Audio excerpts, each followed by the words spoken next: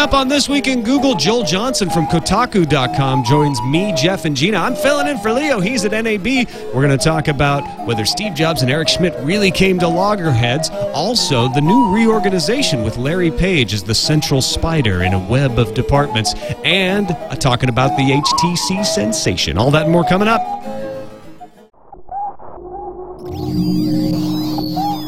Netcasts you love.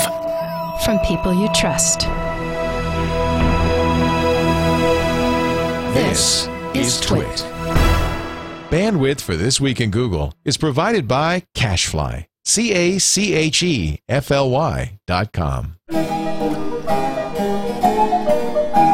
This is Twig, This Week in Google, episode 90, recorded April 13th, 2011. I ain't nothing but a hound dog.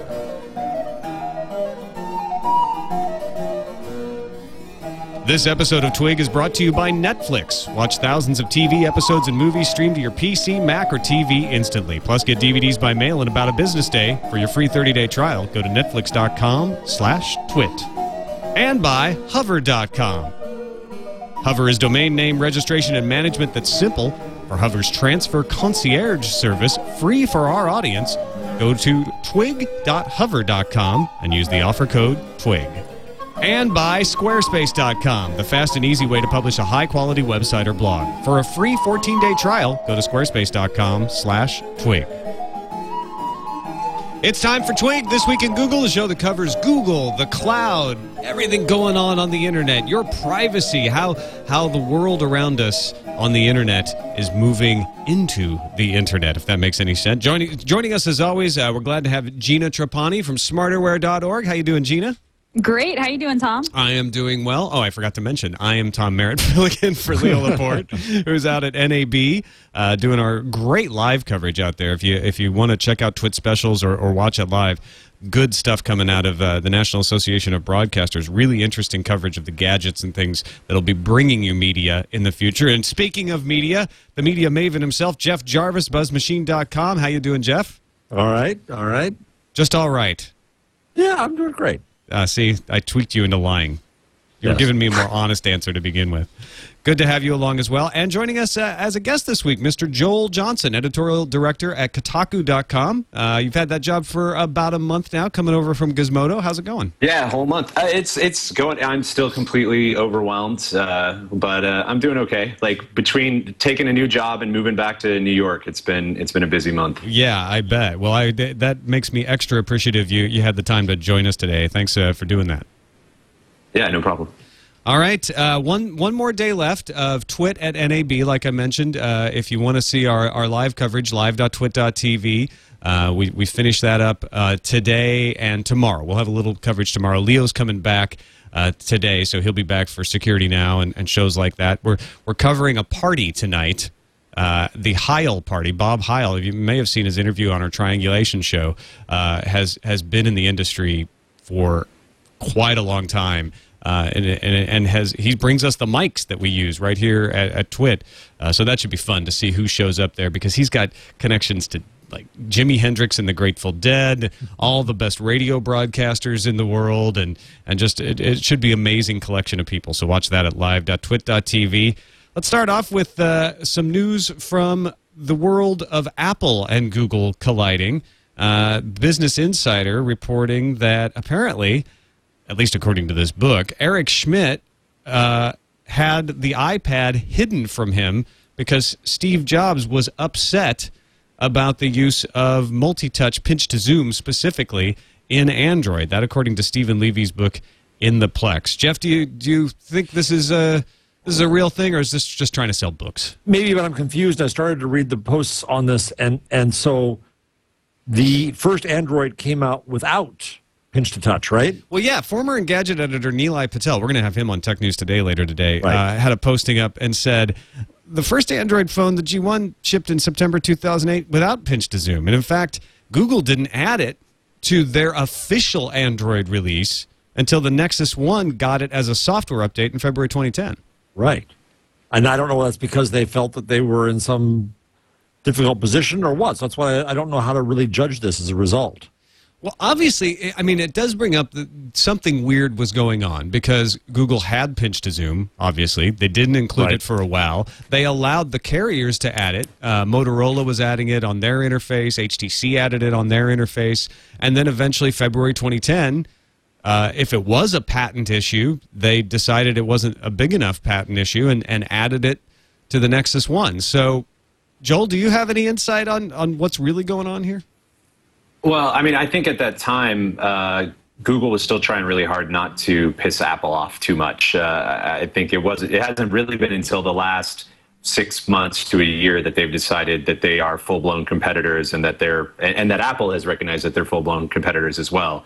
So that was always the impression I got in the early Android days, was that Google kind of was pussyfooting around the whole thing. They figured they were probably okay from a patent perspective, but it was worth being nice to Jobs long enough to not have them completely go on the attack while they were just getting Android up and running.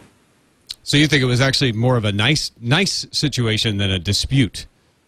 Yeah, I mean, I don't think, Jobs and Schmidt were still talking. I mean, I presume they're still talking today, or at least that Google and Apple are still talking. But in the very beginning, you have to remember, this was still like when all of the Android stuff was coming together. This was still Schmidt was on the board of Apple, and there was still a lot of involvement between the two companies. And I just think there was a lot of those decisions that they made that were sort of token gestures to try to not upset Apple too much while they got Android actually on the market. And now that Android's completely, dominating is maybe a little strong, but they're doing really, really well on the phone market, I don't think there's any reason for them to really worry about each other anymore. And this idea of Eric Schmidt having the iPad hidden from him by Steve Jobs could just be, good business sense of like, well, we're now competitors, so we're not going to show you every product in development, even though you're still on the board and you're stepping down from the board, and so we're not going to bring you into the circle.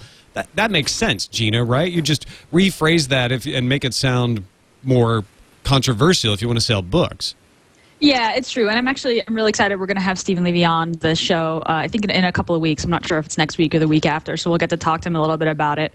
Not showing Schmidt the iPad seems to make sense. The pinch to zoom thing is interesting. I mean, maybe it was just like Joel said, they didn't want to piss off Apple right away. There was a lot more involvement. And maybe it was like, we want to see how our whole story about using the phone with one hand is enough is going to go, Well, that's right. Andy Rubin made that point of why they didn't have pinch to zoom originally. Right, exactly. But I think Patel's piece, it was like touchscreen devices, pinch to zoom is just as important as, the screen and the batteries. It's just part of it, right? And maybe that just wasn't clear, what the patent situation was back then. But now, later on, they were just willing to put it out there and just see what happens. Well, yeah. But I'll be interested to speak to Stephen about it a little more. Yeah, I agree. I think it'll be good to talk to Stephen and say, okay, what do you really know about this and how has it come about? Because obviously, it's a good story to put out there and get people interested in looking at the book, but we may be a victim of Business Insider, kind of tweaking this and pulling it out a little more than even it is in the Plex, which is the name of the book, based on 2 years of research at the company. So Levy obviously knows what he's talking about. Yeah, he spent a long time embedded in the company. Yeah, you're not going to get a lot more insight, I think, at this point on that era of Google than this book. Although I still haven't read it. I got a copy last night, but haven't even cracked it open yet. So once you actually read the book, I mean, obviously that's going to make a difference in how you think this stuff plays out. But it does, if nothing else, forget the actual controversy of who knew what and why there wasn't pinch to zoom in there. Why hasn't Apple gone after Google for pinch to zoom if there is, if they were the first to market with it? Do they not have a strong enough patent? It just always comes back to this patent story, and it's a fairly obvious thing. Somebody should patent that story. Yeah, and that's where we are. I talked to a researcher working on something for us here at CUNY yesterday who told me something fascinating.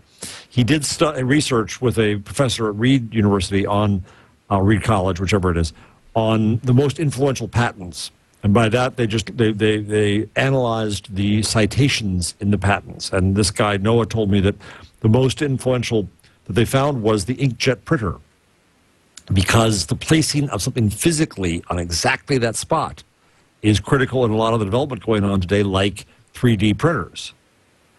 You know, you see the kind of development that goes on with patents, and you take, okay, figure it out, boys. Figure it out. It's now become a standard. Is the swipe something we wouldn't have thought through? Well, we've talked about that before. Is the patent on swipe to unlock? Right. Yeah, and there's a blog, what is it, patentlyapple.com, I think, where it's just a list of all of the patents that Apple has put out as they kind of come through the patent system. And it's always mind-blowing to me to look at those, because so many of those things are literally like, we've done a patent on where the delete button should be in a certain UI. And the patent system at this point, is structured that you just throw as many patents up on the wall as you can possibly get to stick. But I don't think, if you look at how many are actually litigated and fought for, it's very rare. I mean, that's because not only do you have the chance to, or you have to spend a lot of money to litigate it, you also have the opportunity to lose the patent or have the patent be revoked, which is risky too. So it's definitely a cold war. Yeah, there's a bit of brinksmanship to defending your patents, where you're sitting on a pile of patents and they're sitting on a pile of patents, and you agree, well, we'll pay the difference in our pile's height to settle this out of court, essentially. In fact, somebody was telling me, and I wish I could remember who, that they've been in patent meetings like that, where they brought in piles of documentation and measured them, and said, "Okay, we've got about 2 inches more. Let's negotiate a rate for that." That is insane. Yeah. Ugh. Is that not the way it's supposed to work?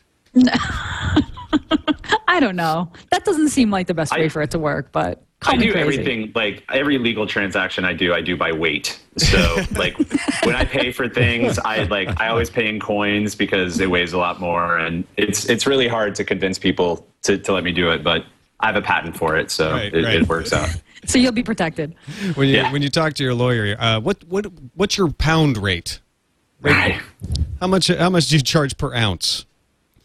All right. Well, I think this is an interesting story that people are fascinated with, because Eric Schmidt was on the board of Apple and then he had to leave, and people wonder, well, Steve Jobs, he's a prickly guy. Is he upset that Google got into the phone business and are now the direct competitors, not only to iPhone but also iPad, to iOS? Is it a friendly rivalry or not? What do you guys think? It's really hard to read those guys. I mean, like Jobs in particular is, and I don't know him at all. I know him just as well as anybody else does, which is just through the news. But he strikes me, all the anecdotes about him, and if you go to folklore and read even early Apple days, he's definitely has a reputation for being vindictive and being kind of a seething sort of guy. So I'm sure that he was incredibly pissed about Schmidt. I mean, that's why he asked him to leave ultimately. And even when Schmidt was around, he was supposedly recusing himself during discussions of iPhone development and things like that once Android was out and known. But by the same token, there was shots of Jobs and Schmidt out having coffee like a year ago. So, I think for as much anger as there may be, it's that sort of business anger. Like they want to get back at each other and they want to be as successful as possible. But I don't think that they're not communicating, at least up until the point that Apple can completely replace Google in all of their product lines through search and maps and the whole schmear, which they're messing around with. But that's it's a big bite to chew. What I find interesting here is that I've been arguing that the next frontier of the fight in our world is between Google and Facebook over who's the best signal generator, who's going to find the most signals of what we want and who we are and what we're looking for and so on, to be able to target services and content, and then, of course, advertising to us. So in that sense, Google being in mobile, to me, pits them most against Facebook. But Google being in phones pits them against Apple in the hardware world. And the argument these days is that what Apple really is a retail company. And they're the best damn retail company there is. They make more per square foot in stores than most anybody out there. And they do it in amazing ways, and they involve us. And so, apart from the obvious line of who has the bigger platform, Apple or Google and Android, what I have a hard time getting my head around is where's the real battlefield there? Where's the real battlefield between Apple and... There's no battle there. Freudian slip. Yeah. Yeah, no, you're exactly right. And I mean, if you look at the amount of real money that's being made, Google is still an advertising company and Apple is still a products company. But which is why if you ever have any sort of discussion about will Android kill iPhone or or vice versa, it's a useless discussion because as long as they generate their money in different ways. So as long as they're both relatively successful, neither one is going to win out. Yeah, and I'm actually very glad that is the case because it means more competition and they push each other and hopefully both will stay afloat and in these markets, because I want to see more platforms. I want to see BlackBerry OS come back. I want to see WebOS succeed. I want to see people nipping at each other's heels, pushing them to be more innovative and coming up with new and better ways for us to benefit when we use our phones. Absolutely. Right. It seems like the battle between Apple and Google is really this like platform for selling things, right? Like a store, a way to sell stuff, not just products, ads. I mean, Google has, does ads a lot better than Apple does, but Apple has the App Store and the iTunes Store, and Google is, certainly lagging behind in the Android market. But I completely agree. Competition is a good thing. I want to see more of it, more seething competition, whether it's a faux business thing or it's like they really hate one another. I'll take either one. And, I totally agree. When you get to the end, what you want to see are situations that are created for different types of people, because not everybody uses their phone the same way. So if you've got enough competition and enough different platforms, you've got a platform that's really good for somebody who uses their phone in a casual way and just wants to do some social networking. You've got a phone that's good for somebody who's very productive and uses it in a business way. You've got a phone for the tweaker, the geek who wants to just mess around and see what he can make the phone do. And that's the ideal, is when it's not about being a fanboy and saying my operating system wins. It's about having different operating systems that suit different kinds of users. Yep. Google's got a major reorganization. They're going to be doing what they do in a different way. This has to do with Larry Page taking over as CEO. His first big act is to change who's in charge of what. Sundar Pichai is now Senior Vice President of Chrome. Vic Gundotra is SVP of Social. Andy Rubin gets a promotion to SVP of Mobile. Salar Kamangar, SVP of YouTube and Video. And Alan Eustace, SVP of Search. And then I also heard that Susan Wojcicki, SVP of Ads. I apologize to all of them for mangling their names. I'm not sure if I pronounced everything correctly. But the idea is now they have core product areas. And they've got people in charge of things like Chrome, like Android, or mobile, YouTube and video. And everything comes up through those people, and then those people talk to Larry Page. It's a more centralized organization. What's the theory behind this, Gina? Do you have an idea of why they would reorg this way?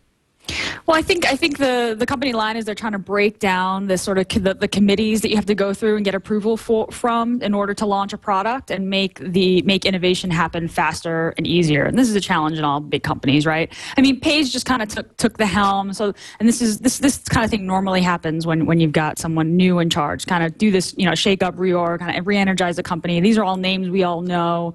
Put them in charge of product. I honestly don't pay too much attention to Google's executives, but Vic Gundotra was at I/O last year. He's super charming, and I thought he was a really interesting choice to be in charge of social. I think he was in charge of mobile before. I'm not sure. I thought he was more focused on mobile before.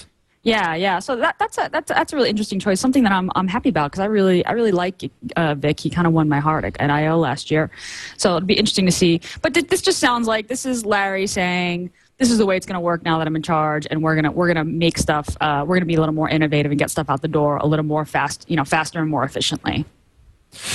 Yeah, I think that it's interesting to me that there is someone that senior and well-respected in the company in charge of social when Google basically still doesn't have a social strategy, let's be honest. Yeah. And local, I think, is very important in this whole mobile signal generation thing. Some people are saying that Marissa Mayer got passed over for that, but I don't think so because she's not a senior VP and hasn't been.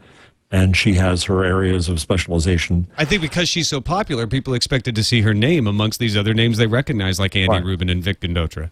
Right, exactly. But I think that's, she would have been jumped up a quantum leap in the organization. I just did a Skype talk with Siva Van Nuthin's class at University of Virginia, and he asked me what I would have changed in my fanboy book in the 2 years since it's out. I said the main thing is I don't think that I fully grappled with the notion of Google's size, its bigness, and how that's affected so much about the company, including it's the people who go after it in Europe and so on, including the difficulty of continuing to grow at a rapid pace when you are so big.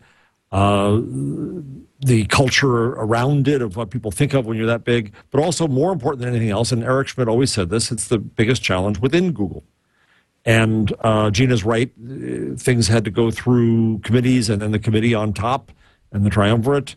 Yet, ironically, you'd think that would have caused great integration and right hand would have known what left hand is doing, but that's not the case. We have Android and Chrome OS and things like that.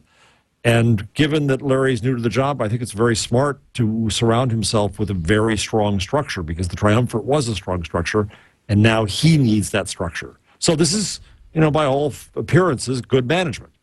I'd be curious whether he has consultants now too, or is a McKinsey hanging around? God help us. But I think we'll know a lot more when we start seeing new products come out of the company. Yes, Microsoft has gone through this. Well, they're still kind of going through it. Sony went through this for several years and is still going through it. And it seems like Google just in the last maybe 3 or 4 years started to hit that morass of being like too big and doing a lot of these half-baked projects. That was always my biggest fear with Android, and I think they've fixed it largely. But my biggest fear with Android coming out of the gate was it was half-baked. It wasn't ready, it wasn't as polished as I felt like it should have been.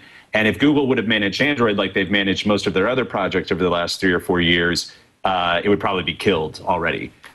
So I think as you see a faster rate of innovation within Google, but also wedded to a larger, longer product plan, I'm thinking of things like Google TV, which is just completely stillborn, but is a good idea. And if they commit to it, could really do something with it. I think over the next 12 months or so, if we start seeing a bunch of products come out and they have a weight to them and they feel like there's something that Google's really behind and will continue to be behind and iterate on, then I think it'll be a sign that this reorg, makes sense. Otherwise, what do you call shifting the deck chairs when the ship isn't going down? Just shifting the deck chairs still? It's called rearranging the deck chairs when the Titanic is going down. Yeah.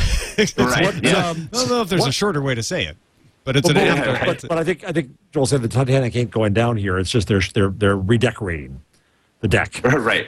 They're shifting the deck chairs on the X cruise that's going through the Bahamas. Well, let me ask you this: what do you think that that they should kill? What areas should they ban? Part of what happened was with 20% and all that, they got into all kinds of new areas, and they moved stuff around a bit. But are there things that Google is in that don't make sense for them to be in? I always and I don't think. I'm not good at business. That's why I work for other people. But I always like Google the most when they are dabbling in areas where you wouldn't expect them to be. True. I like Google being the company that's full of super geeky, super scientists and engineers who have the ability to experiment as long as they can eventually tie it back into the greater Google advertising system. So all the automated car stuff, which is something that, that was of all the projects last year that I think that just came out of nowhere. And then I looked at it and was just like, oh, they did it. This thing that I was supposed to take another 2 or 3 decades, Google's looks like they pretty much got it cracked. And so those kind of things I love to see Google do, because they have the engineering acumen to go out there and take really big leaps and try to come up with ideas that are completely out of left field for a, essentially a services company.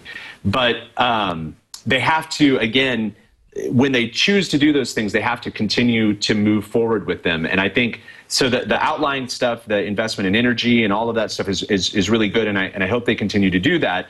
But internally, they have a pretty, I can't say there's been a lot of effort in their core products outside of search. Search has continued to evolve in a pretty logical way. But, I use Gmail and GDocs and all that stuff every day. And there's nothing that's really blown my mind about or impacted my life in the way that Gmail did when it first came out. There hasn't been anything iteratively within the product that's been amazing in years. So I hope that they kind of go back to some of those old hits and revitalize those too. I'd have to disagree with you on that. I follow Gmail and Docs development because this is kind of my thing, is just follow along with all the little features. And I feel like they're constantly adding new little features or labs features. And Google Docs just recently, you can upload files, you can share videos within Docs. Gmail actually, this is my tip this week, they launch a bunch of little fixes. They're all super minor. None of them are like mind-blowing, like you've got 10 terabytes of storage forever, which is kind of what it felt like when it first, when Gmail first launched. But I feel like these products are pretty active. I completely cop to the fact that I'm asking for something that is nebulous. Like I'm saying, I want to be wowed, and I don't know what that would be, and that's completely unfair. And I acknowledge that. But I'm just saying that to me, and Gmail is the one that I use it all the time, and I switch off to hosted mail, and I do all these other things, and I always end up coming back to Gmail. But I still remember vividly the difference between Gmail and all the competitors, and how it actually made the amount of time I spend in my life in email so much better when it launched. I'm just saying, I feel like nothing, maybe the sum total of all the improvements over the last, however long it's been, 6 years, 7 years, have gotten, have cumulatively been that transformative. But I still feel like I was hoping there's a lot more like human intelligence stuff that I feel like Google could be doing maybe better than any other company, or artificial intelligence, I guess, is with like the things that they do with priority inbox, for instance. Mm-hmm. I feel like there's all of this social stuff that Facebook is getting ready to smash in Google's, like just completely steal the ball away from Google, where I don't want to use Facebook Mail or as my mail. That seems really weird to me. I guess I'm just old enough that the idea that I would communicate with everybody on Facebook is strange. But there are a lot of really smart things that Facebook does about presenting and lifting information that I find pretty accurate, that I'm still amazed that Google, for as much information as they have about me, aren't exposing in my daily life. Or if they are exposing it, they're hiding it so much in the background of the algorithm that it's hard for me to recognize what a good job they're doing. I think all of these companies are struggling with an old problem, which is when you begin, when you're Sergey and Larry in 1999, putting your algorithm out there that's like, this wows people, look how fast Google is, or when you're Ev and Biz, and you're putting up Twitter and you're like, take a look at it. Once you use it for a while, you really get it. It's fun and it's easy to bust out of all of these things that hold back larger companies. But once you get big and once you have a lot of people, it's harder to move. And they're all trying to figure out, they're all taking different approaches to recapturing that startup feel in a large organization. Facebook does it by limiting their hires, and they try to keep developer teams very small. This is Google's attempt here, is saying, well, let's try to recapture that startup feel by creating business divisions that have a clear head, and we can all point to one particular direction. Because in the past, that 20% time has just been, and I'm using that very loosely, but that sort of innovative spirit has just been kind of widespread, and they subscribed loosely to the idea of fail faster, and they failed very fast in a lot of things except for search. Search has been their cash cow that allows them to experiment. And I think this is Larry saying, hey, look, we've got some good stuff going on here. We've got Google Docs is coming along well. Gmail is got widespread adoption and is very good. Let's try to come up with those things that are going to move it faster and make it feel like a startup and wow the Joel Johnsons of the world in ways that they didn't expect. You know, I that wonder is really whether the best business model you could come up with is just wowing me. That's my consultant pitch for everything. That actually is my pitch to VCs. Anyone listening right now, that's my business plan. And also, maybe this is very unfair, but I always thought Eric Schmidt was super creepy. And I don't know if he just had a knack for putting his foot in his mouth a lot, but it was definitely Eric Schmidt who would say the things that made me scared of Google as opposed to the founders. So I'm kind of glad to see him on his way out because I like, and again, this is a very cartoonish at best, but I like the idea of Google being a home for engineers and a home for people that want to really innovate. And I felt like Schmidt often was representative of the Google that was going to take all of that trust that we'd put in them in their founding years and monetize it in really skeevy ways. So maybe he's the nicest guy in the world. Maybe that was just all accident on that he says stupid things sometimes, but I'm glad to see a founder back in the chair and like move forward with it. It kind of feels it could be like a Steve Jobs Apple thing. With you, but Joel, I'm not going to disagree with you about having a founder back in the chair, but I will disagree with you about Schmidt.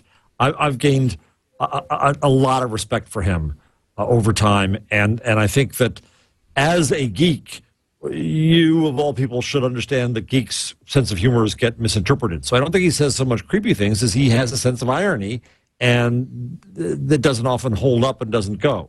I think he did a hell of a job training Larry and getting the company in the position where it is. And I even wonder whether this organization is not about getting back the startup spirit, but whether it's about a company finally acting like a big company. And, you consider how fast you have to be able to change now. I think the death of the flip camera is that Cisco killed this week is breathtaking in the speed of a company from zero to hot company to dead company and product in 4 years, which is, a third of Google's lifespan. And Google's basically had 3 lives: search company, ad company, now mobile company. I think they've been remarkable and they've stayed up there, but I wonder whether or not, they're vulnerable for the next change. So far, they haven't been. But I still will defend Eric. I think that Eric did a great job. Yeah, I don't think anybody is impugning Eric's integrity here, and he's still there, right? He's still an executive chairman for whatever that means. A lot of people think that Larry Page not so good with dealing with the government, not so good necessarily with dealing with the public, and maybe Eric will still continue to fill those roles, especially that role of dealing with the government, which is a more important role than ever for Google because they have huge lobbying interests that they're not filling. Everybody likes to complain about lobbyists, but when you're a company that doesn't have them, you get stomped because everybody else does have them. So Eric Schmidt, I guess, is becoming the lobbyist in chief in this situation, where Larry is focusing on, okay, I've learned from you, Eric. I think I know what to do. This is the way I'm going to make that organization. It does put a lot of pressure on him, though. He is at the center of this hub. And folks are comparing him to Steve Jobs and saying, he's going to be involved in all of these departments at a very hands-on level. Do you think that's true? Yeah, I think we have every reason to. The thing that I think will be confusing now is that I somehow still doubt that Larry is going to be a very public face of Google. And Joel, you're right that Eric stuck his foot in his mouth or had his foot shoved into his mouth again and again and again. But Larry, we haven't seen publicly at all. And it's going to be hard to imagine. At some point, he's going to have to be. He's the CEO now. And that's going to be a really interesting transition to see how much he seems to be and wants to seem to be the man in charge. One of the first things he'll be overseeing is the acquisition of ITA Software, which Caroline McCarthy over at CNET's The Social Blog reports is now closed. The deal was approved by the Justice Department. You may have read that the Justice Department filed suit against Google. That's their way of approving it. That's the way these things work. Is when the DOJ wants to object and put in conditions for approval, they file suit and say we're going to block this unless these conditions are met. So now it sounds like Google has agreed to the conditions and announced that it has reached a settlement with the Department of Justice, and ITA Software will go ahead. $700 million done deal. Google has added an update yesterday that said our acquisition of ITA has now closed, which means that they will operate ITA and be able to benefit from all the data ITA does in the travel industry. If you're not familiar with them, what they do is gather fare information and then provide a feed of that information to various different companies. And Google is going to have several restrictions on them of what they can do with that company over the next 5 years. They'll be required to continue to license the QPX software. That's the software that airfare websites use. They'll have to license it on commercially reasonable terms. Google will also be required to continue to fund research and development of QPX, at least at similar levels to what ITA has invested up till now. And Google will also be required to further develop and offer ITA's next-generation InstaSearch product that had been in development. And Google will be required to implement firewall restrictions within the company that prevent unauthorized use of competitively sensitive information. So if Kayak is giving a bunch of information to ITA in order to facilitate a feed to them of fare information, Google can't take that information and go, hey, that's a good idea. Let's implement that in search. What is Google going to get out of this? Gina, do you have an idea of what products we might see and what ways they'll be able to make use of this? So they just want to return the kind of results that Kayak does for travel search results. Show me all the flights under $500 leaving for Puerto Rico, tomorrow. And actually, I was curious to know what do you all use? What search engine do you all use to find flights when you need to travel? I use Kayak. I generally go to Kayak first.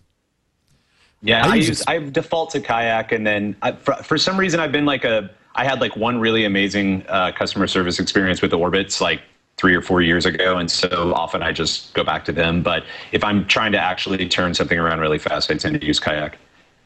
Yeah, I use Expedia still only because it's habit. But the truth is, I fly out of Newark, so I'm basically stuck with Continental come United now, no matter what. So I end up going to the site to do it because I had my. Well, yeah, that was my first thought too. Is right. As good as this might be for business, and as good as it might be for Google from a revenue standpoint, I can't see this affecting real people all that much until something about fare search and all this indexing actually changes the airlines themselves. Because, unfortunately, the problem with all of this really great search indexing and fare indexing and all of that stuff is it just continues to drive prices down, which is that's great for the individual consumer purchasing things right at that moment. But it's also why we have the tops of airplanes ripping off because the industry continues to shave as much money as they can out of it. So I feel like this is. We won't see. It would be much more interesting if Google was pulling a Branson and deciding to open their own airline or do some sort of travel thing that actually involved physical travel. But I don't think that's super likely for them. Well, I think that more transparency of pricing is a good thing, and I think that Google being involved in this will tend to lead to more transparency because they don't own an airline, and so I think that's good for consumers. Whether or not airlines inspect their planes is an entirely different issue for the FAA. I once asked Sergey about an airline because when I was writing What Will Google Do, I said that I speculated about the idea of a googly airline, the social airline, and he laughed and said that a friend of his had started an airline based on that in somebody he knew in Brazil, but it went out of business when the entire crew was arrested for smuggling drugs. That's one way of making use of social. Yeah, we're such good friends. We're going to be partners in crime. Well, right now airlines keep us prisoner. At least if they gave us drugs, we might be happier online. The other thing that I think becomes really disruptive in the airline industry, I ran a session on the social airline at the DLD conference in Munich in January with Lufthansa. And people like Scoble were there because Scoble's everywhere. And as we went through it, what fascinated me, there was a story about 6 months ago. some passengers on KLM wanted to go to from Amsterdam to a music festival in Miami, and there wasn't a direct flight, and so they petitioned KLM on Twitter saying, we want you to get a flight for us. And KLM said, okay, if you get 315 people, we'll put a flight on for you. And in 5 hours, they did. Now, what's fascinating about that is airlines are supply-driven. What if airlines became demand-driven? So like eventful for airlines. Well, exactly. And the Lufthansa people who were there said, well, we do already have a private air thing, but it doesn't scale very big. But imagine if lots and lots of people from San Diego said, we're all going to South by Southwest, and there's no really good direct flight to Austin. Hello? Well, if suddenly Google sees a lot of searching by people in Austin to go to, in San Diego to go to Austin, what does that tell them? What's the value of that? Now, you get all kinds of issues in airlines of having slots and all that kind of stuff. But if you imagine just a little bit here, what travel could be like if it were demand-driven, if it were a little bit less risk, less of fixed cost, more flexibility, that becomes really, really interesting as a disruptor in the industry. And if you think about it, Google could be in that position where they might know more about demand, just like they know more about flu than the doctors. Right. They may well know more about interest in destinations from locales than anybody. See, that's super fascinating. I hadn't heard about that KLM flight. That's I don't know. That made me happy for some reason. I really like that.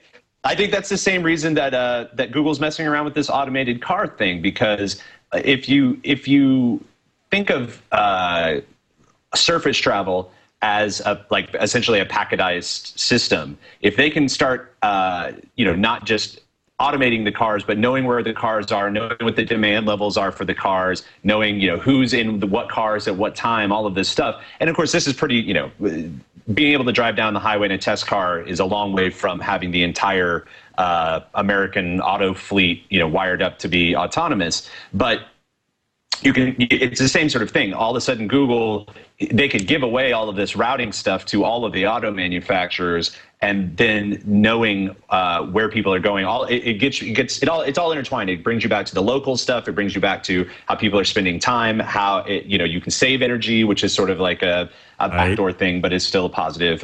There's all of a sudden I'm realizing that Google, messing around in travel is a lot not as far flung as I had first thought. Well, and now that I've gone too far, of course, this is my want to go even farther.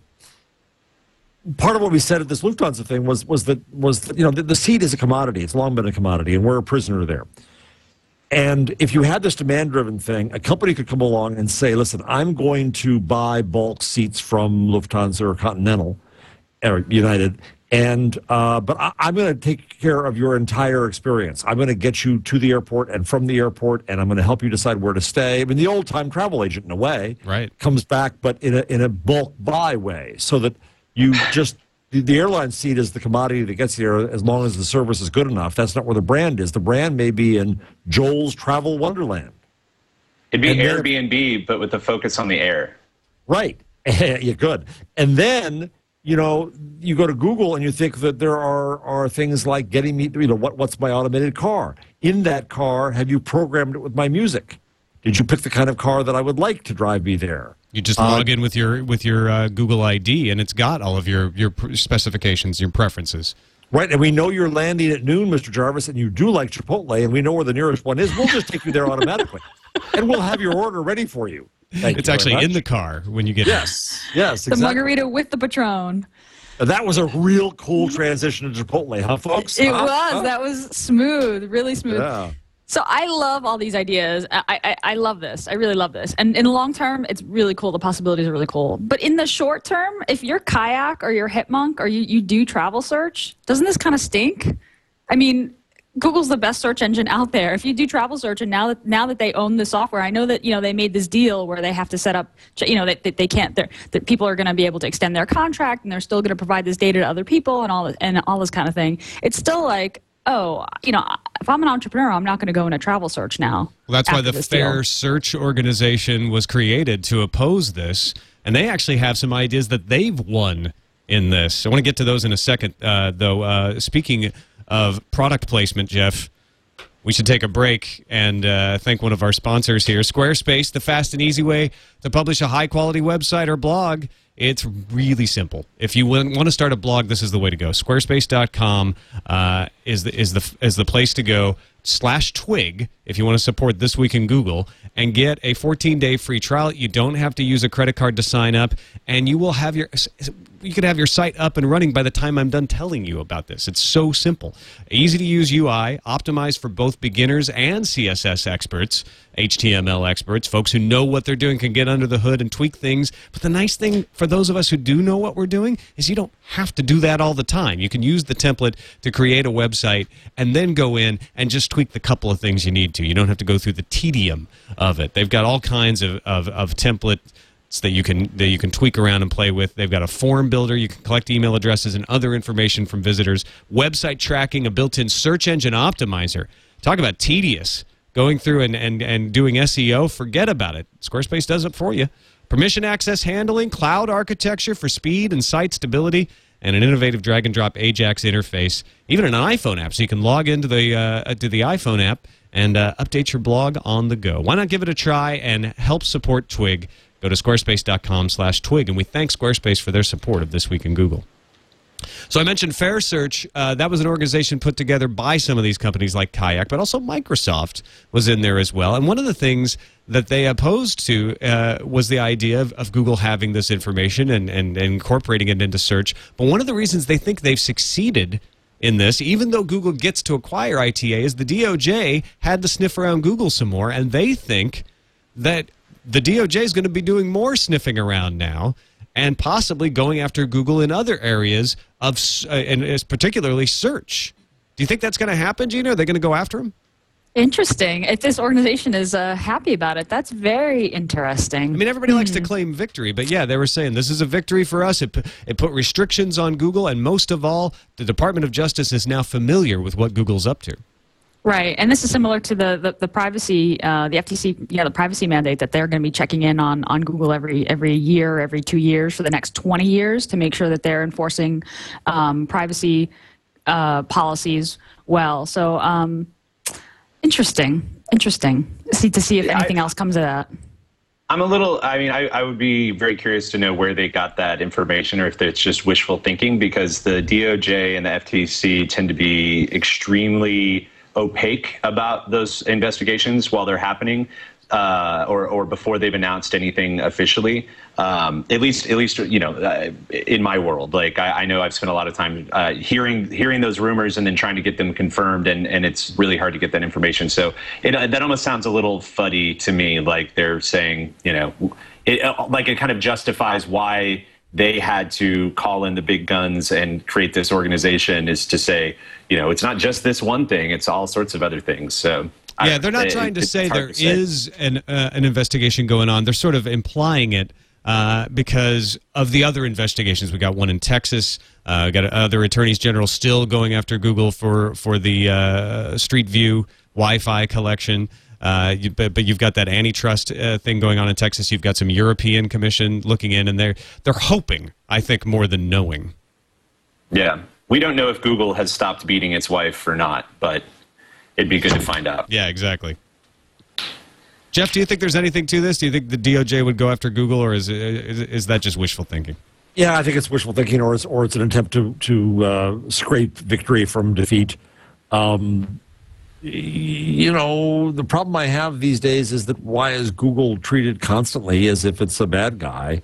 I had this discussion with Siva before about the Buzz FTC decision, which I went a little bit overboard on the last twig, but I still find that a one-time mistake fixed over a weekend, is that worth putting you on probation for 20 years? Was the violation of trust that huge? I think I come back to this all the time, and it's probably the problem with Google's size is that size brings mistrust. Yeah, in fact, Google's search share has been declining very slowly, but the new Hitwise numbers are out, and Bing, if you count Yahoo and Bing together, makes up 30% of the search market, and Google makes up just shy, just around 65% or so. And then of course you've got poor Ask.com and the others like them trailing behind. But Bing is making some inroads. Yeah, and I think that, in the U.S. particularly, that's highly competitive. In Europe, in Germany, Google search remains over 90%, which is ironic since the Germans go crazy on Google. That almost may be why, right? Because it's 90%. Yeah. Well, but the people are making it that big, and government media go after it. So yeah, I think we can be fairly well assured that the FTC and the DOJ and the FCC are all going to try to make points and score points by keeping an eye on Google, because Google's just so big. The other thing we forget about sometimes, Google owns YouTube. YouTube getting into the live streaming business. This past Friday, they launched YouTube Live. You can go check it out at youtube.com/live. They've got trusted partners that they're partnering with these days. So featured live events have featured a lot of Indian cricket.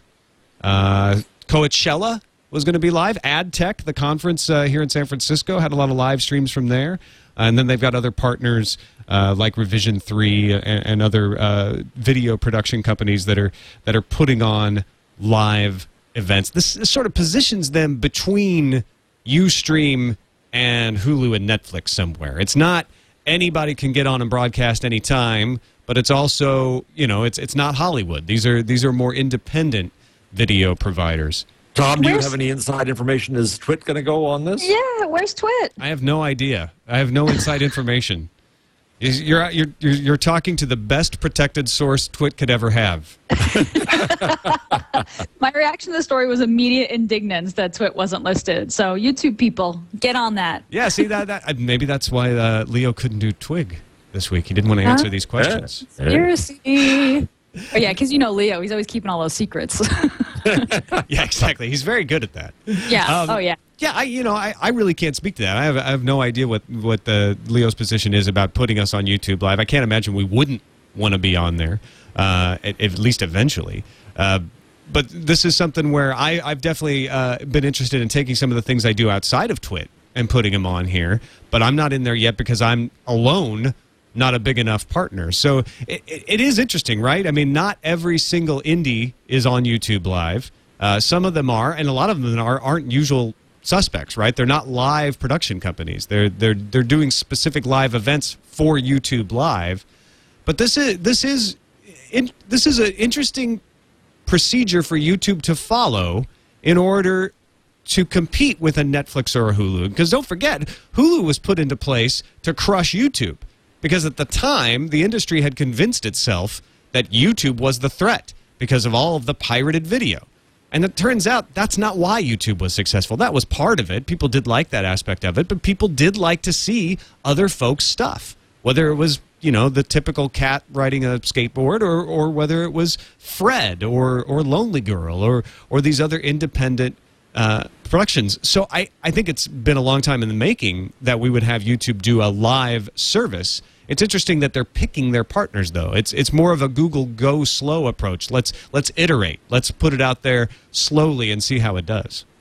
Yeah, that's definitely how it strikes me. I think it's going to be really.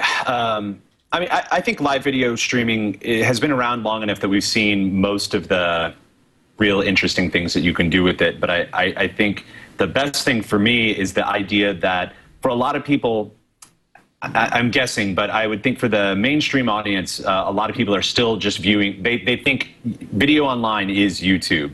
So the idea of having live streaming, especially once it can come to mobile devices, I'm not particularly wedded to watching something live for the most part. I mean, depending on what it is, because part of the nice thing about the internet for me is that I don't have to, or DVRs or all of that stuff. I can watch it when I want to.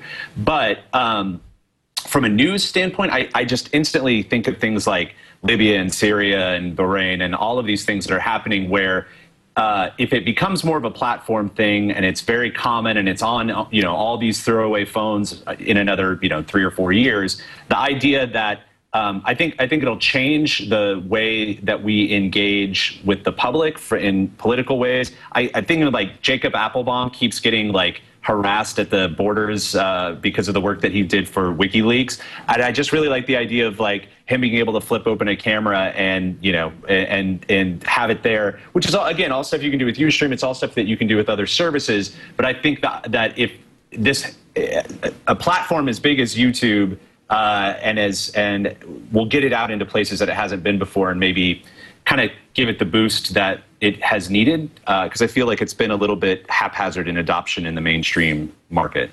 Yeah, I think that I'm surprised it took YouTube this long to get this far with Live, because Live is well established and has been there, since Justin TV and other live stream and such.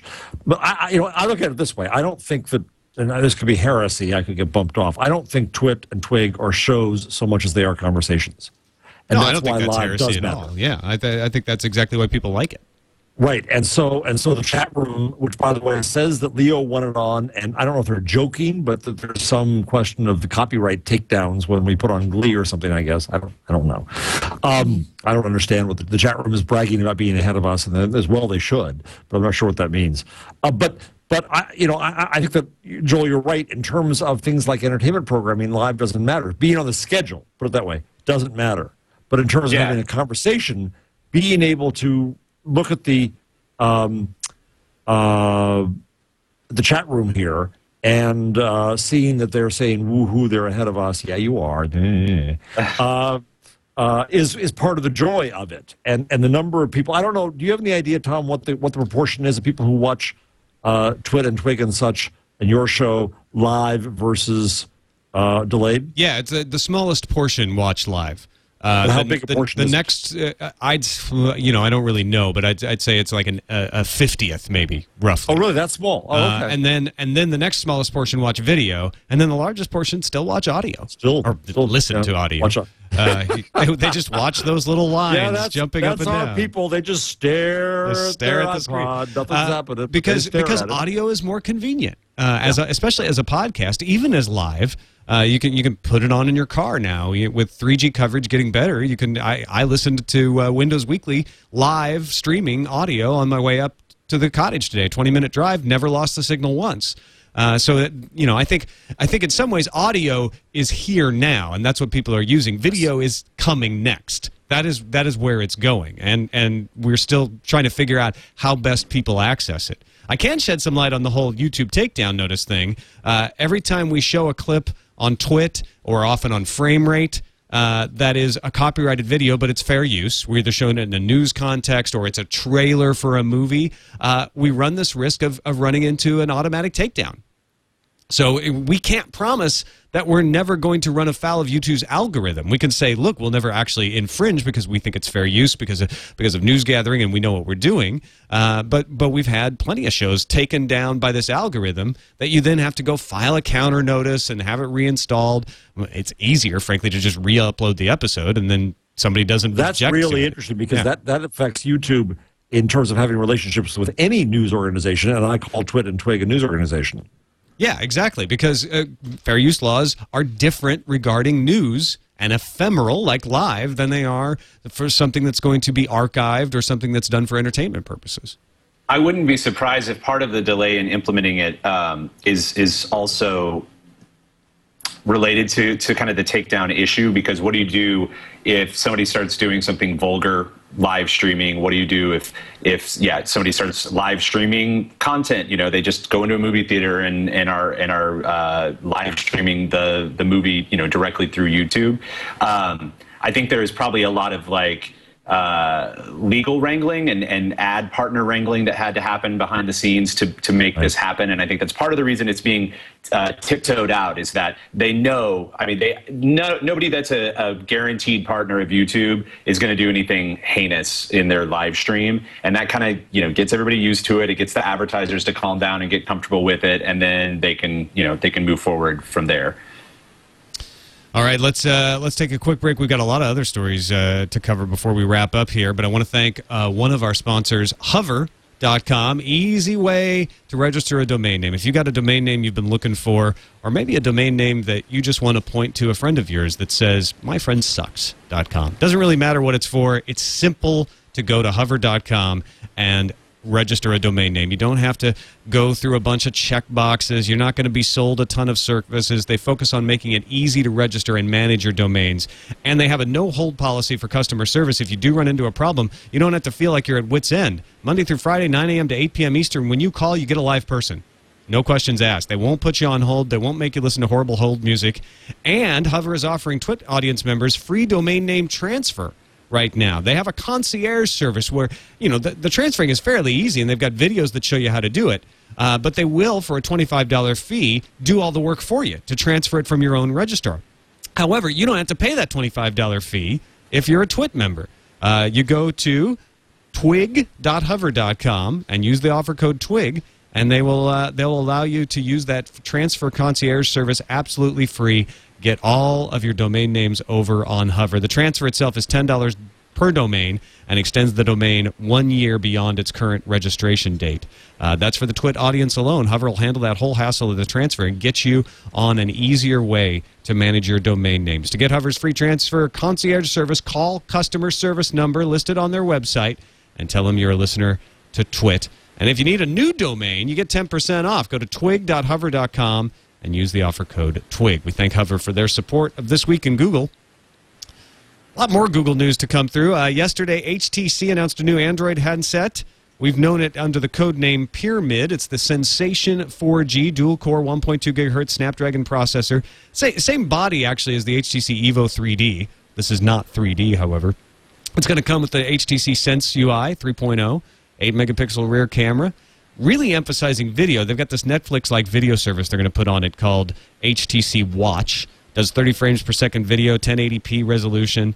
We're going to get it in the United States in summer on T-Mobile, which, by the way, folks, T-Mobile still independent till at least 2012, if not later. AT&T can't acquire them until the earliest 2012. So T-Mobile is at least independent for another 6 months or so.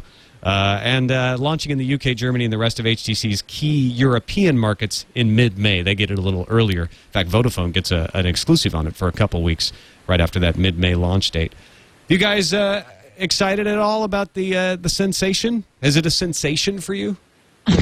Yeah, the thing that I got the most excited about was the lock screen update, which I'm not sure if this is part of Sense 3.0 or not, but it's got this really cool shortcut where, and this is the type of thing that makes me really happy because I'm just a software gal and I love shortcuts.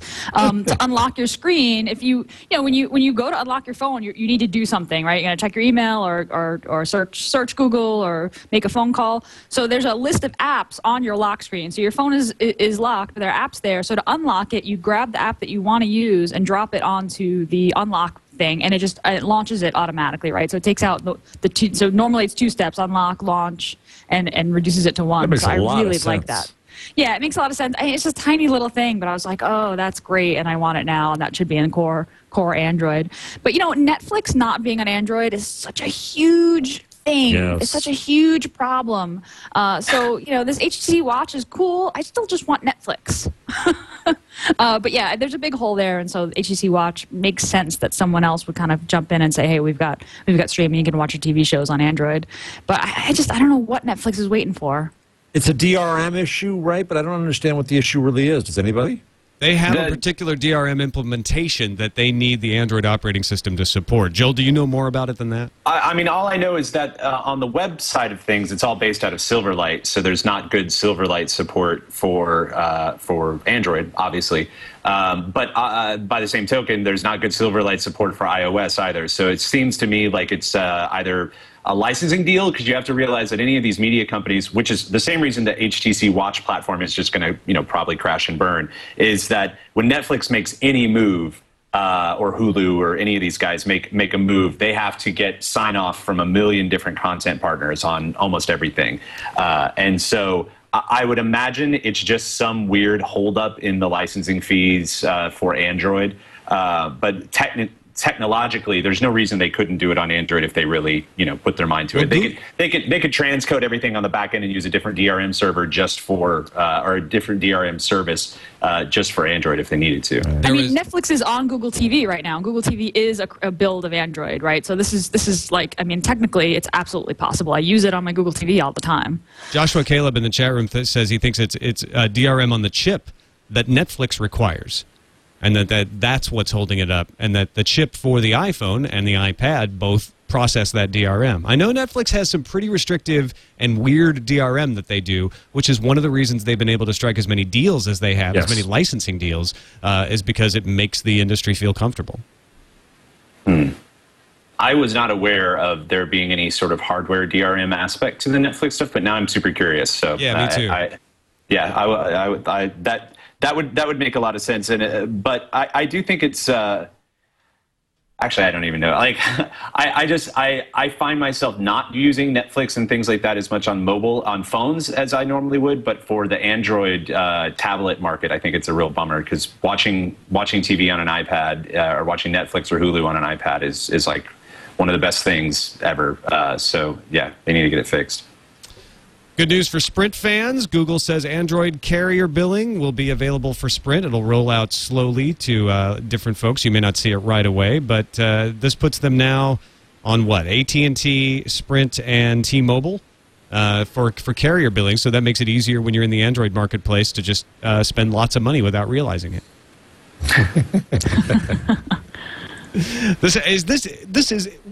Carrier billing is one thing that people have required to say that the Android marketplace needs to have it easier to bill you, to take off, because it needs to be easier to buy stuff. But is that the only thing, Gina? I'm not sure. I'm not sure, actually. So carrier billing is just easier way for someone to purchase something like through their carrier versus like having a Google checkout account. So this would this enable the Android market to use carrier billing?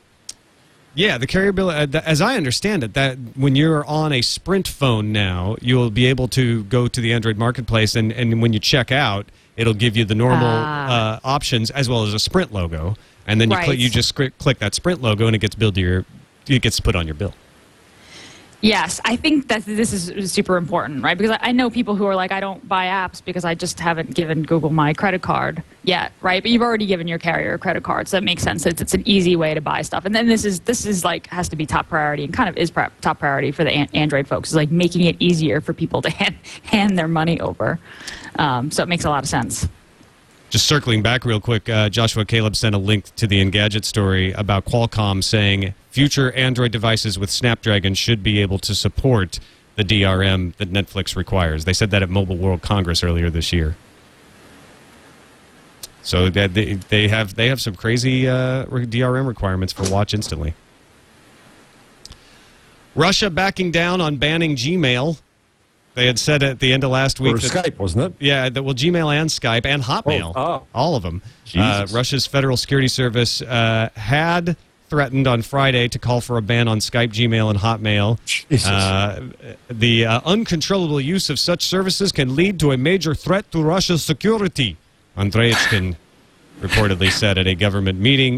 He proposed a ban on them.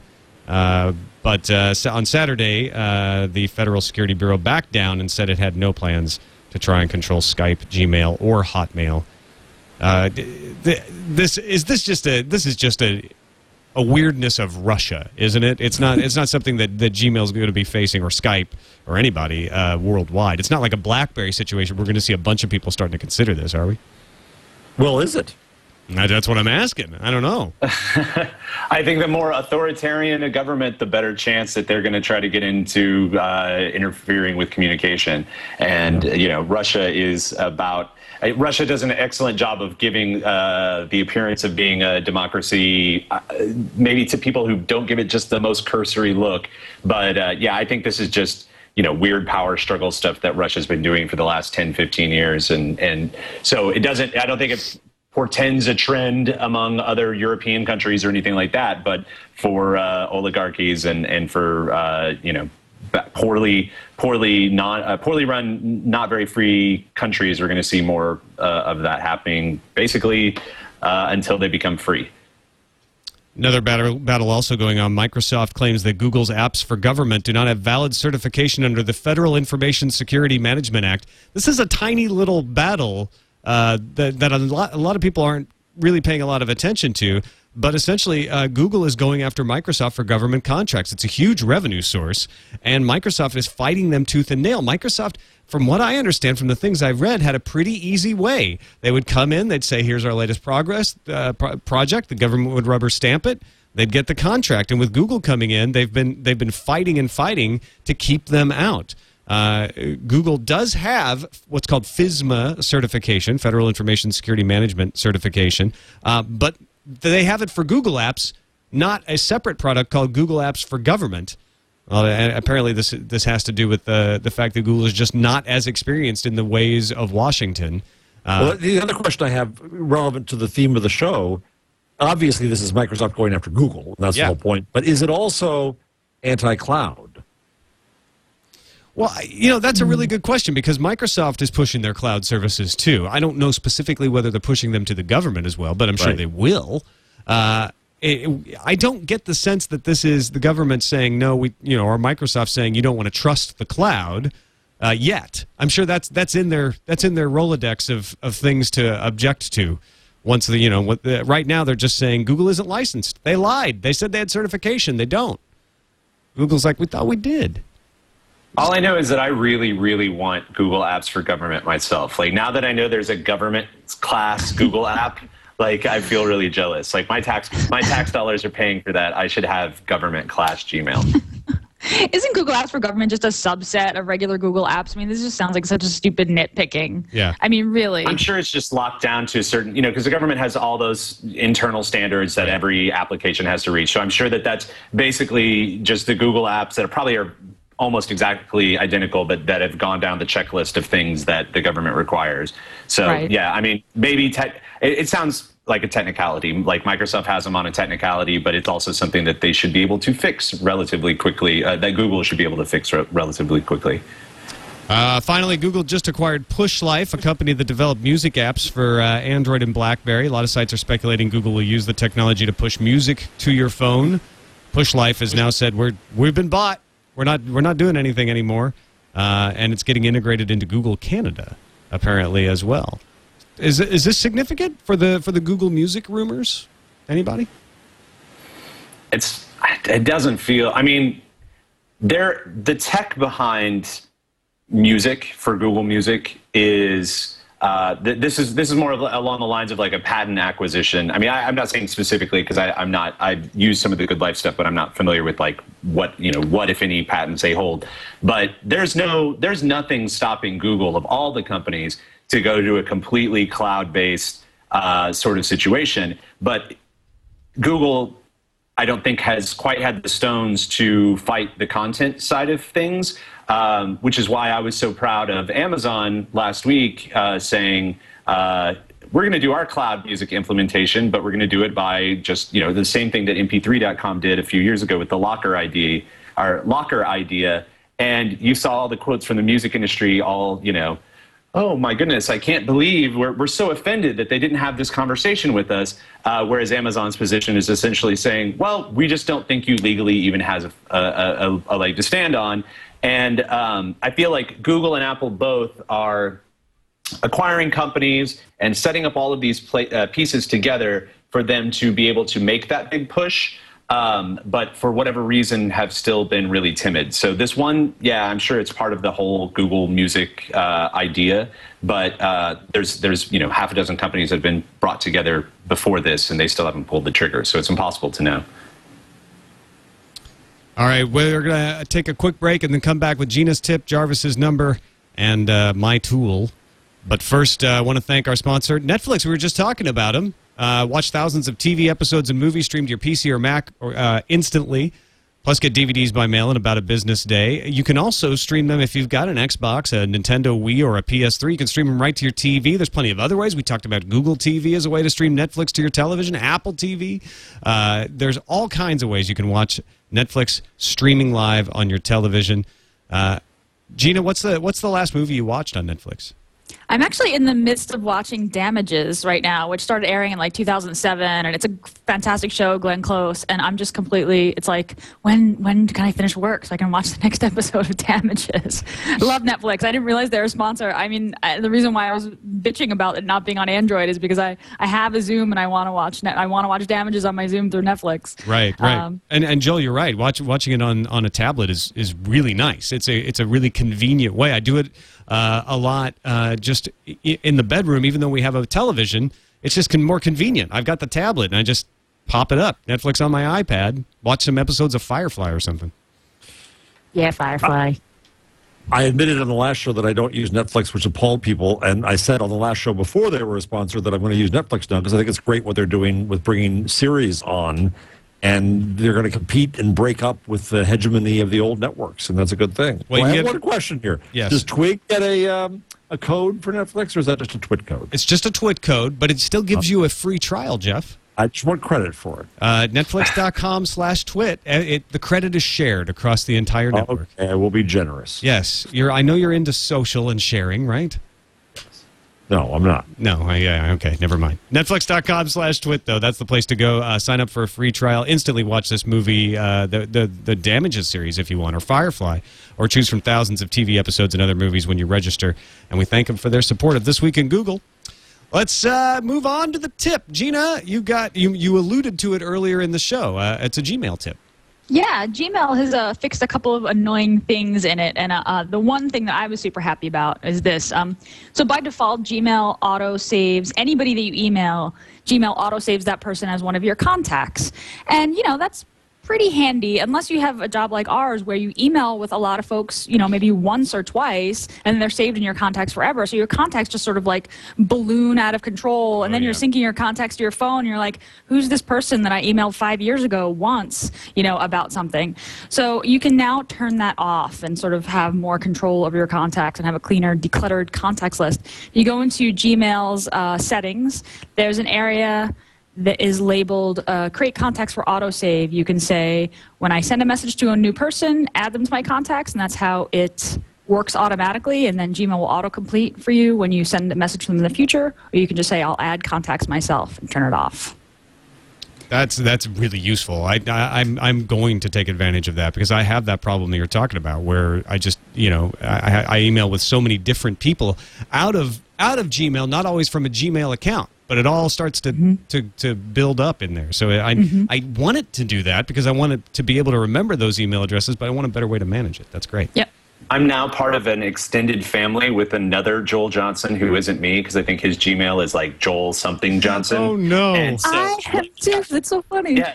It got handed off. So and he's like a preacher or something. So I get all these, invitations like, oh, I loved your sermon last Sunday. And I'm like, you're welcome. Like I did my best. But it would be nice if I could somehow go in and remove all those autocompletes from the people that have them that don't know me. But that's asking a little much right now. Yeah. The same thing happened to me. I got into somebody's autocomplete, and I get these random messages from someone in Louisiana, who is sure that I'm in his family. I should probably let him know that I'm not. I just mute the conversations. I can't wait for one of the other. There's one Jeff Jarvis who is a famous jazz musician, but there's another Jeff Jarvis recently discovered who is, honest to God, an Elvis impersonator. Nice. Wow. I'm dying to get confused with him. Yes. Elvis Jarvis. I ate nothing but a hound dog. That's just your alter ego. That's your Duke Silver alter ego. That night you go out and you're an Elvis impersonating jazz player. It's a great new way to hide an alter ego now. You say, oh no, that's not me. That's a different Jeff Jarvis. Don't you think I look good in white satin? I always have. You're a knight in white satin, Jeff. And let's move on to your number. What do you got for us today? Okay, the number of this week is 5 to 15. That is the percentage of visits falling in the New York Times since it implemented its meter, according to Hitwise. And more troubling for them should be that, according to Hitwise, the page views fell between 11 and 30%. They analyzed 12 days after the meter to a 12-day period before the meter and found this. The big question is that the Times has said again and again that most people, the vast majority of people, would never hit the paywall, which is a good news, bad news thing for them, because the truth is that if the vast majority of the people never look at more than 20 pages of the Times in a month, that shows a pretty low engagement rate versus, let's say, Facebook. Most newspaper sites I know get 12-page views per user per month on average. Facebook gets that every day. And that says something about the engagement of newspapers. But in any case, the question is, who is the Times losing and why? Is it people who hit the wall and say, never mind, and go elsewhere? Is it people who are now afraid they're going to hit the wall, and so they've started looking elsewhere, and the Times has trained them in new habits? We don't know enough yet. But I don't think that's a great number, losing 15% of visits just because of the threat of the paywall. And if those visits are from the people who come most often, then that's very harmful to the Times because they cause, that small number cause the vast majority of traffic on the Times site, and they're the ones who justify the premium ad rates. So we'll see where this goes. Yeah, and the next number I want to see, which is one you probably won't hear from the New York Times, is what the revenue has done. At least you won't hear it until the next earnings call. And even then, they may try to fudge what's actually going on. But if they have a 5 to 15% drop and the revenue goes through the roof, then that's great. It worked. That's what they wanted. It's all about them raising that revenue line. But what they have to do is they have to both keep expanding advertising at the same time they get the paywall the meter rate from consumers. And so we'll see where it goes. I mean, I like the Times. I love the Times. I pay for the Times. I'm rooting for them to win. But I think that if any other newspaper thinks they can do this, they can't. Only the Times could do it, and it's still very much up in the air as to whether the Times can. All right, I've got a tool. I've got two, actually. Somebody in the chat room, and I apologize for not remembering your name, pointed out that the new Twit app for Android is out. So you can watch Twit on Android, up to date. But my tool is Instapaper. I don't know if we've talked about it on Twig before or not, but Instapaper.com is a place where you can easily save things to read later. You put a read later button in your browser tag. I've got one in Chrome. I've also got one in Firefox. And when I run across an article, because I'm reading so many things every day to prepare for Tech News Today, I'll run across these articles where I'm like, wow, this is really interesting. It's really in-depth. Maybe it's a scientific article or a philosophical article. And I'm wanting to read it, but I don't have time. I click it Read Later, and then I can not only read it at Instapaper.com, but there's apps for your phone, for your tablet, that you can, at your leisure, pull it up. It gives you a list of all the things you've marked Read Later. It's very simple. You might think, well, it's kind of like Delicious, but it works particularly well for this sort of thing where you're like, I just don't have time to get to this right now, but I want to sink my teeth in it when I have more time. So I've used them to great effect in that particular way. Instapaper.com. You guys use it at all? It's a great app. Yeah. Great app. I recommend InstaFetch on Android. It seemed kind of serendipitous because the last time I was on, everybody was making fun of me for defending the iPad as a tablet, but actually having just sold mine. And I just got the email today, right before I came on, that Apple has shipped my iPad from Hong Kong. So, and the Instapaper is one of the main things that I do on my iPad because there's something about, and I mean, it's not intrinsic to the iPad. It could be any tablet, but there's the idea of like getting home. I don't want to get online yet. I don't want to like be at my computer, and I use my iPad a lot for reading. And I'll just pick it up and I'll fire up Instapaper and grab, I kind of treat it like I do podcasts, like these things that I want to sit down and spend an hour with or so, and kind of give a little more time. I think Instapaper is great. All right, that's going to wrap it up for us. Joel Johnson, editorial director at Kotaku.com. Let folks know what's going on and what they can look forward to from you there.